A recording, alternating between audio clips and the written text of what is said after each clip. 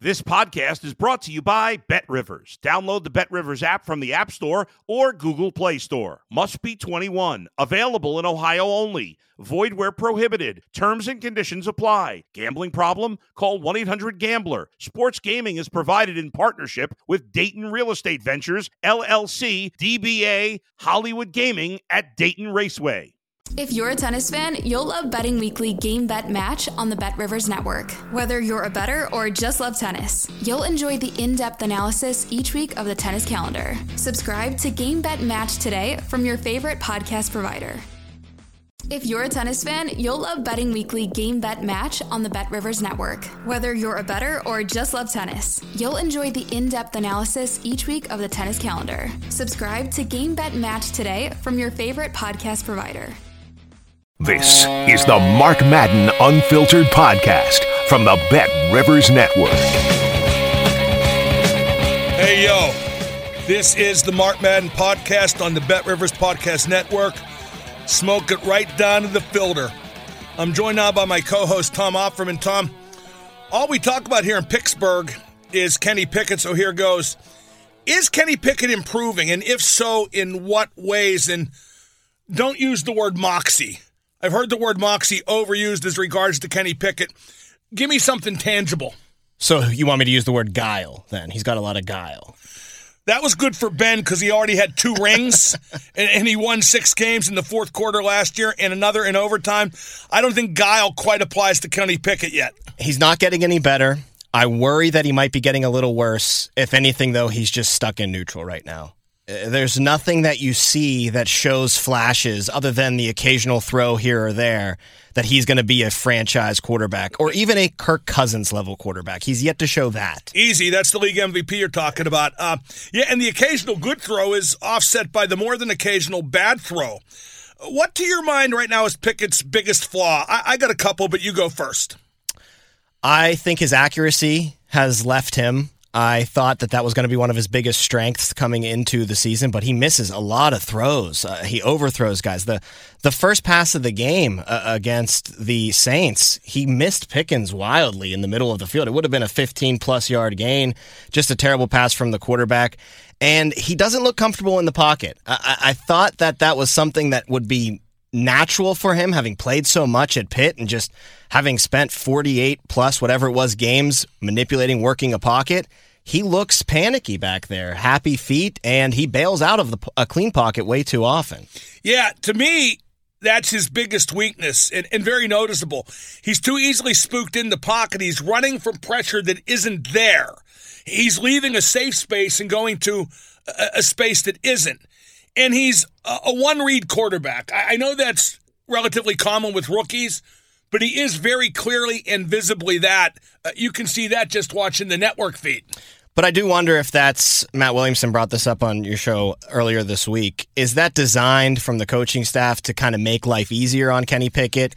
I could see that being the case, but at some point, Mark, don't you have to start opening things up for him? And I think at that one point could have very naturally been after the bye week. He's had 4, however many games under his belt, gets 14 days to kind of reset things and then start the second half of the season. So I could see him maybe being coached to be a one-read guy or having the playbook designed to be one-read, but you got to change that as he progresses. You shouldn't be coaching a first-round pick to be a one-read guy. You shouldn't be coaching a first-round pick to be a game manager. He's played 6 games so far. It's too early for that. It's too early to concede that. So no matter whose fault it is, the one-read stuff, the conservative game plan, that has to be upgraded. Now, would you continue to start Pickett? I think they're going to, but I wonder if this experience is helping. There's good experience and there's bad experience. I think so far Kenny Pickett's primarily absorbed bad experience. No, you make a good case for he's going to develop a lot of bad habits that he's not going to be able to shake by playing right now. They'll become ingrained. They'll become routine. And I think the main one will be that happy feet in the pocket, not staying in a pocket, leaving when he has protection and kind of running himself into sacks. That's the big bad habit that's starting to come to fruition with him right now. So I don't know. He's just got to he has these bad habits being developed, but I still think you start him now just to kind of see if he can work his way out of it, see if you can start to see some improvement. If we go 4 or 5 more weeks and he looks the same or he's still regressing, then you've got a big problem on your hands. Yeah, but I don't know if they will acknowledge he's regressing. I know the fans won't. I know a lot of the media won't. I see him regressing right now. Some better developments from Sunday's win against New Orleans, not least them actually winning. T.J. Watt played great. Everybody saw that. But Damontae Kazee might have made just as much impact on the defense as T.J. Watt did. Yes, he completely made people forget that Minkah Fitzpatrick was out for that game while you were watching the game. He did everything that Minkah does pretty much as well as Minkah does. He had a great interception. He had that amazingly tough hit that was flagged. Did you think that was a penalty, by the way? I think if that's a penalty, a very similar hit to Najee that went unflagged should have been a penalty. I never have a problem with the way a high hit's called, be it in football or hockey, for that matter, as long as it's applied consistently, which it is not in either game. No, it's never applied consistently. But, yeah, his impact was just as much as Minkah Fitzpatrick's. I'm really excited to see all 3 of the safeties on the field at the same time. That big nickel that they were, teasing ever since training camp, and they couldn't do it because of Kazee's injury and then suspension. Your point on the show, though, about how Minkah kind of being out in this game and Kazee's performance proves just how I don't want to say it's not important, but it's lower on the totem pole of important positions, good safety. They're horribly underinvested on the positions that matter, namely quarterback, edge rusher, cornerback, and left tackle. The only one they're invested at adequately is TJ Watt at edge rusher. Yeah, I think safety is a luxury player at that price, and especially on a team that has so many more burning needs. I think if they could, somehow take that money away from Minkah, apply it to a left tackle, I think Damontae Kazee could do good enough at that spot. And don't you think that if TJ's healthy and the pass rush is, at full strength for the Steelers, that kind of benefits safeties, and you don't absolutely have to be that all-pro caliber player to make plays because quarterbacks are going to throw up a lot of ducks. They're going to rush a lot of passes because of the people up front getting home often. So I think that you got a guy in TJ up front. You don't need to make the big splash for that all-pro in your secondary.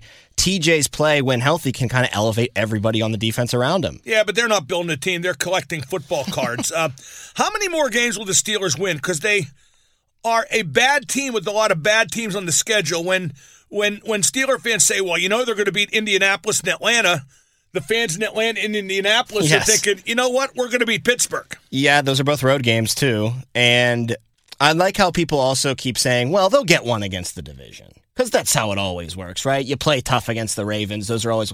I don't buy into that. I don't think they're going to win a division game. It's too simple. Well, I'll tell you what, though, jumping ahead, Cincinnati ain't great. They ain't got Jamar. He's hurt. I wouldn't rule out them beating Cincinnati, which, of course, would start an avalanche of optimism regarding them making the playoffs. So I guess that's what we got to root for. I wouldn't rule out them beating Cincinnati at home either. Cincinnati is coming off of a bye, though, and they just destroyed the Carolina Panthers without Jamar Chase before their bye week. And people will say, well, that's the Panthers. They stink. Well, they got the same record as your Steelers.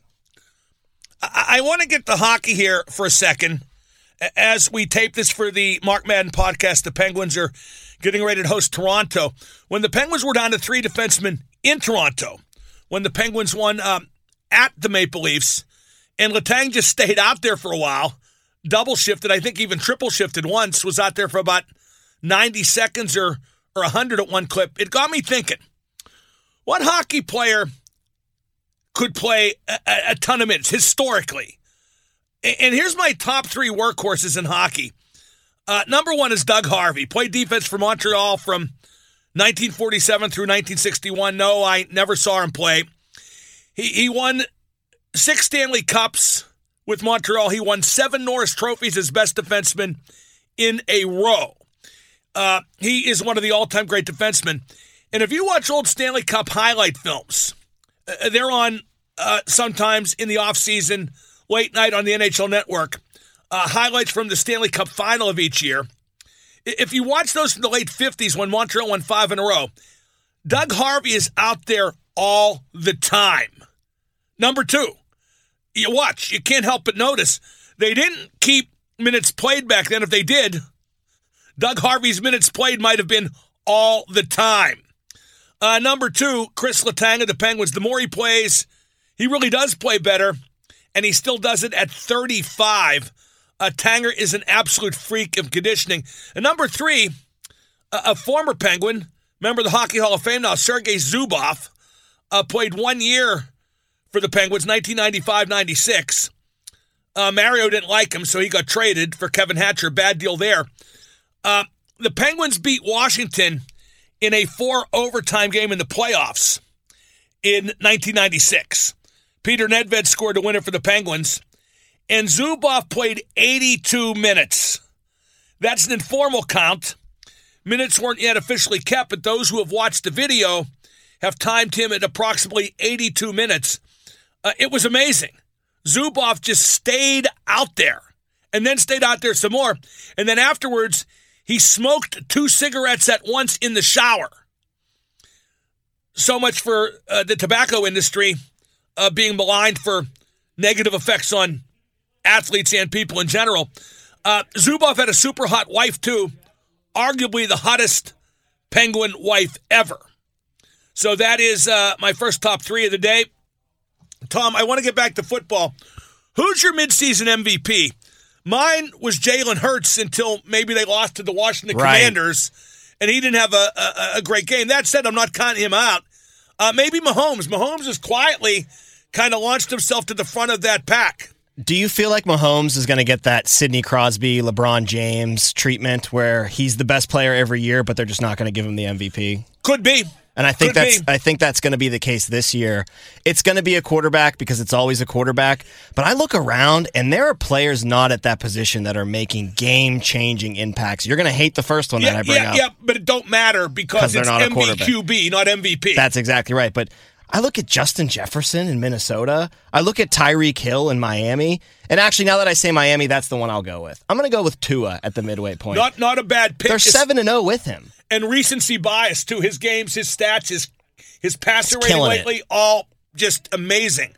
So, yeah, he might – and I'm not counting Hurts out for one game. It's funny, though, that Washington ended Pittsburgh at 11-0 a couple years ago. Right. And now they cut the Eagles off at the undefeated pass as well. The 72 Dolphins should send the Commanders a couple cigars to help smoke with them. You see Larry Zonka put up a video on Twitter. I'm not sure whether that's being a jerk or whether at this point they're so old it's kind of cute. Oh, I think you got to still take the victory lap when you're the only team that went undefeated. Who's your midseason coach of the year besides Jeff Saturday? Now, of course, because he's the front runner right now, but that's a tougher question, I think, than MVP. There's a lot of really legit candidates. I think Sirianni kind of shot himself in the foot by losing to the Commies. I think his best bet was going undefeated. Not only that, but people expected the Eagles to be good. My two choices are DeBall from the New York Giants and Pete Carroll from Seattle because nobody saw it coming with those teams. Seattle is unbelievable that they're in the driver's seat for the NFC West when a lot of people predicted that they would be picking number 1 overall at the beginning of the season. Salah from the New York Jets, too, I think I would put in that same category. He and Dable, what they've done to both of those New York teams in just a couple years' time. Dable's first year, Salah in his third year, I believe. It's incredible. Who's more likely to fall off, the Giants or Jets?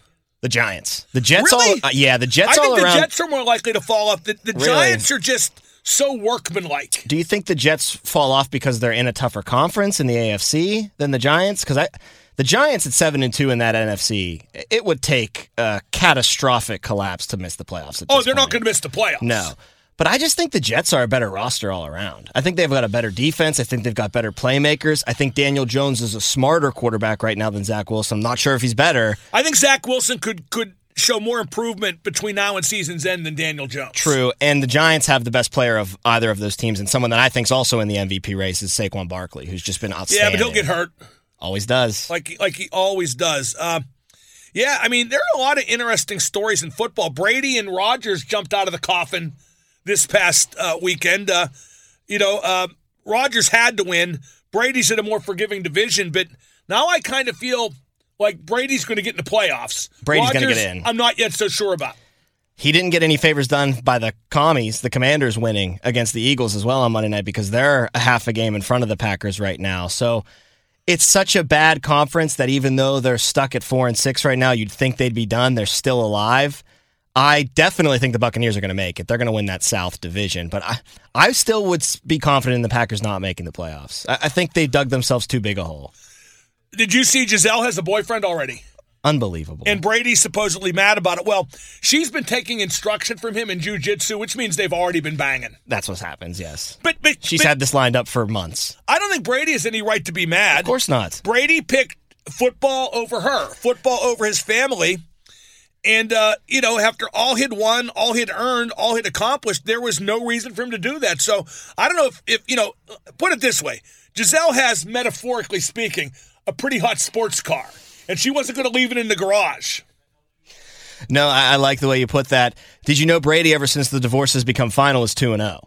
He was able to put all the off-field stuff behind him. The paperwork was officially signed, and now he can just focus on his first love. He looks like he's lost weight. Like he's worried himself into dropping some pounds. Did you see when they sent him out for a pass against the Seahawks against What were Germany? they thinking? What is that idea? They did that in the Super Bowl when he was on the Patriots, and he was like 39 years old. And at that point, I was like, what are you doing? Sending Grandpa out on a route.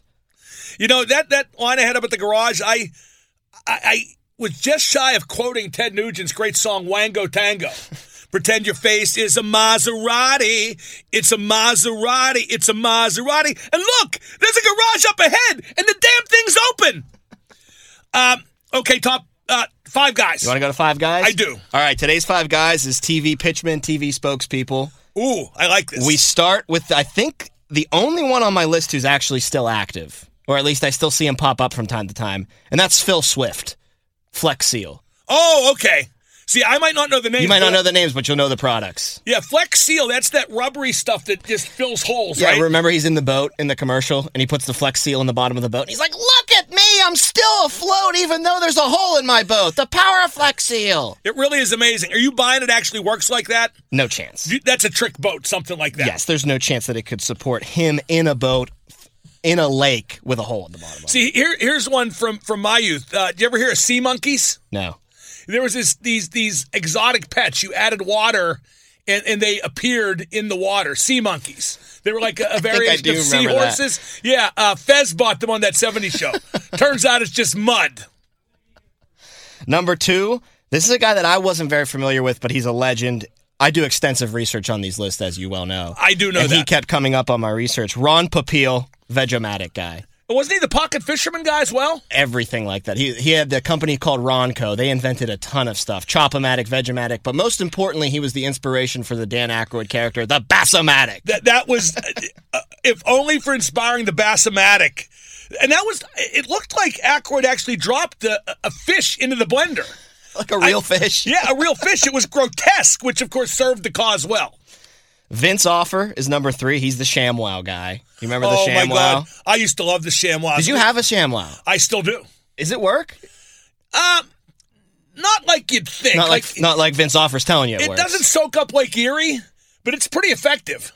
Vince Offer, though, he had his career derailed, though. He had a lawsuit against him in 2010 for being a creep around a coworker that he had, and in 2009 he was arrested for... I can't believe the ShamWow guy would be in any way cringe. He was arrested in 2009 for an altercation with a proprostitute as well, so he's disgraced himself, unfortunately. But not the ShamWow. I like to think that the ShamWow lives on with its... it's funny, though. You're amazed by how much it soaks up.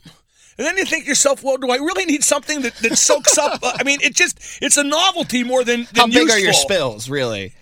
Suzanne Summers, the Thigh Master. No question. She knew how to move product, man. No question. And she was in her probably 40s and 50s when she did that at first, and she was still incredible looking. Just incredible looking. And let's face it, the Thigh Master, there's a little erotic motion when you use it, and she uses it.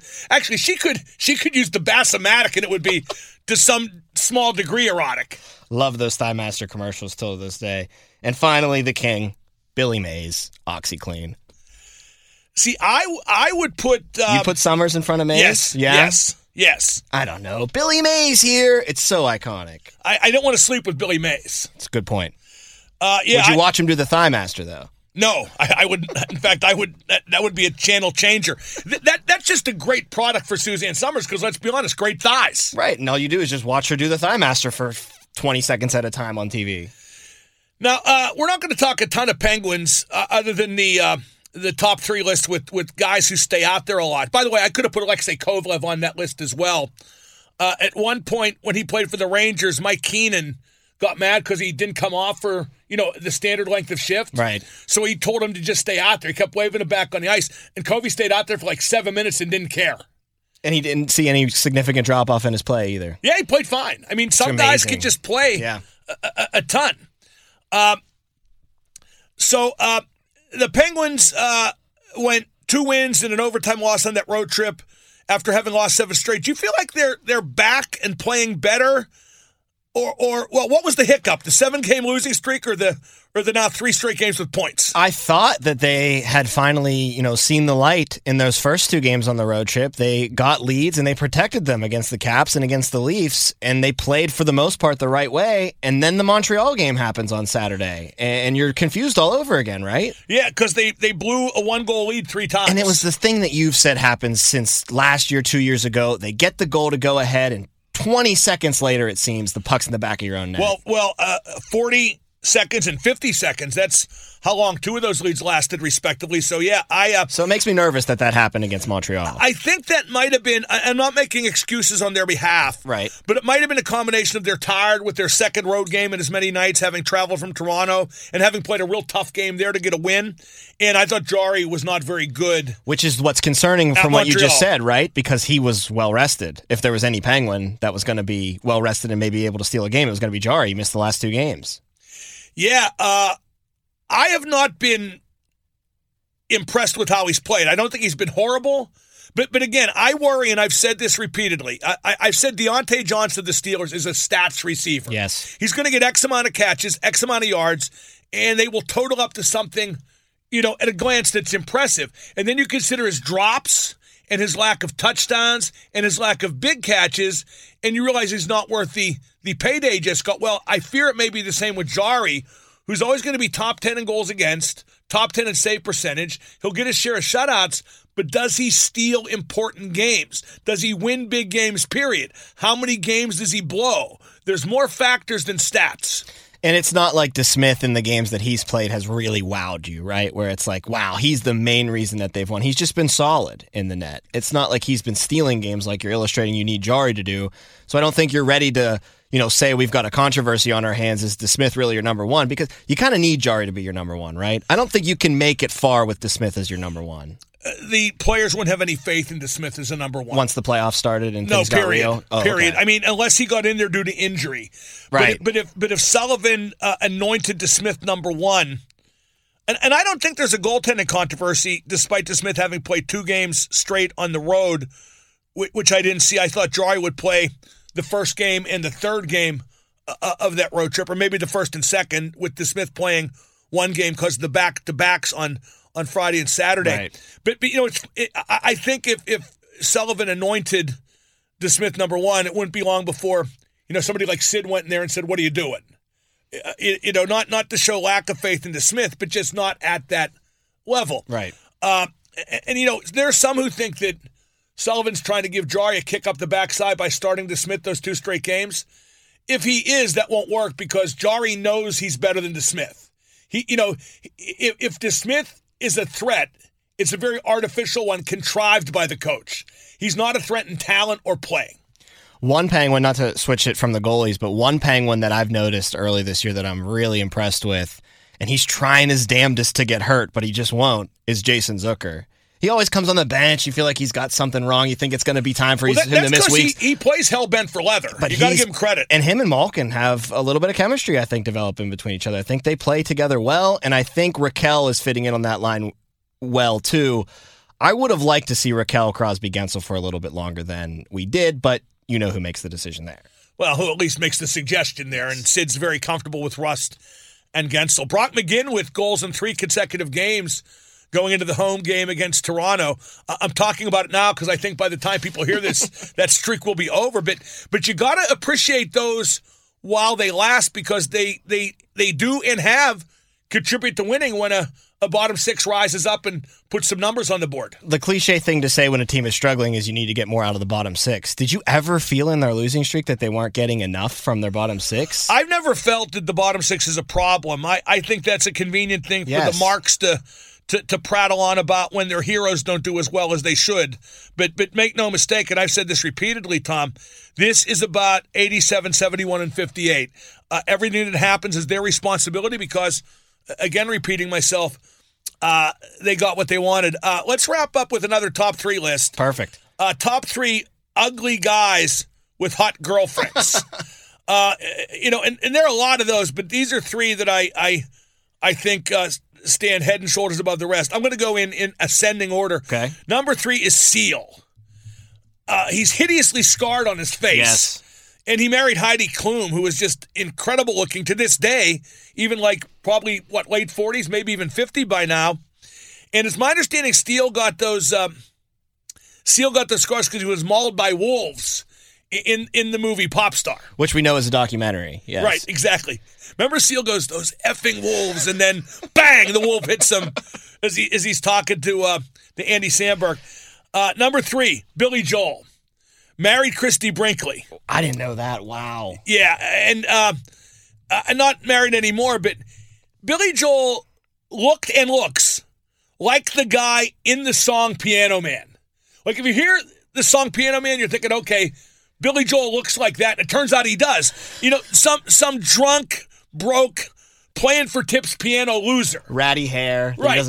Now, that's not what he is. He's one of the most successful musicians of all time, but that's what that song sounds like and what he looks like. A common theme so far in your two guys, hell of musicians. If you can play an instrument, you can sing really well, you'll go a long way in the dating game. No question. And to show that acting and being funny helps too, number 1 is undoubtedly Pete Davidson. That guy's unbelievable, man. Who's he banged? He's been with Kate Beckinsale. He's been with Kim Kardashian. He's been with Ariana Grande. He's been with Larry David's daughter, who's not bad looking herself. Wasn't he married to Ariana Grande, however, briefly? I don't know if he ever married Ariana Grande or not. He is now with Emily Ratajkowski, the supermodel. Who is insanely incomparably hot. good looking. It's insane. She was in the Entourage movie. Remember, yes. She was the cause of bad feeling between Haley Vince Joel and Armie Hammer. Remember? Yeah, but also Haley Joel Osment's character was obsessed with her in that movie. Remember him? He was the one that was trying to fund the movie. That's right. And he was obsessed with Emily. Yeah, so, although to be fair, maybe Emily Ratajkowski's reaching for a falling star too, because is she still as big a deal as she was? No, I think she peaked in that Blurred Lines video when she was in that Robin Thicke music video and she was naked. That's where her peak was. And she's just rolling off of that. I didn't even know Robin Thicke had a music video. I'm not sure who Robin Thicke is. Is that Alan Thicke's kid? You've heard it is. The Canadian talk host? Yes, and you've heard the song. How's it go? I've got these blurred lines. Hey. I'm not sure I've heard it. I'll show you the video. You'll love the video. And my rendition of Wango Tango was much better. Wango Tango, Wango Tango, Wango, Wango, Wango, Wango, Tango, Tango, Tango, Tango. Yeah, Pete Davidson, he's horrifically ugly. He looks like the killer in a horror movie. Do you think he's that funny either? Obviously, the women think he's funny, and I understand he has a following. On SNL, he had good timing. I agree with that. But as far as that next SNL breakout into movie stardom guy, he's not there. He doesn't have that kind of cachet. He's been in movies, but I don't think any big hits, any big comedic, home runs. Do you think he has it where the ladies like it, if you get my drift? I think he does. It's the most reasonable, but I mean... It makes the most sense, yes. Well, you'd like to think there's more to life than that, but frankly, there isn't. That is Tom Opferman. I'm Mark Madden. This is the Mark Madden Podcast on the Bet Rivers Podcast Network. Don't forget, bet now from anywhere. Catch new episodes of Mark Madden Unfiltered every week. Available on the Bet Rivers Network, betrivers.com, and wherever you find your podcasts.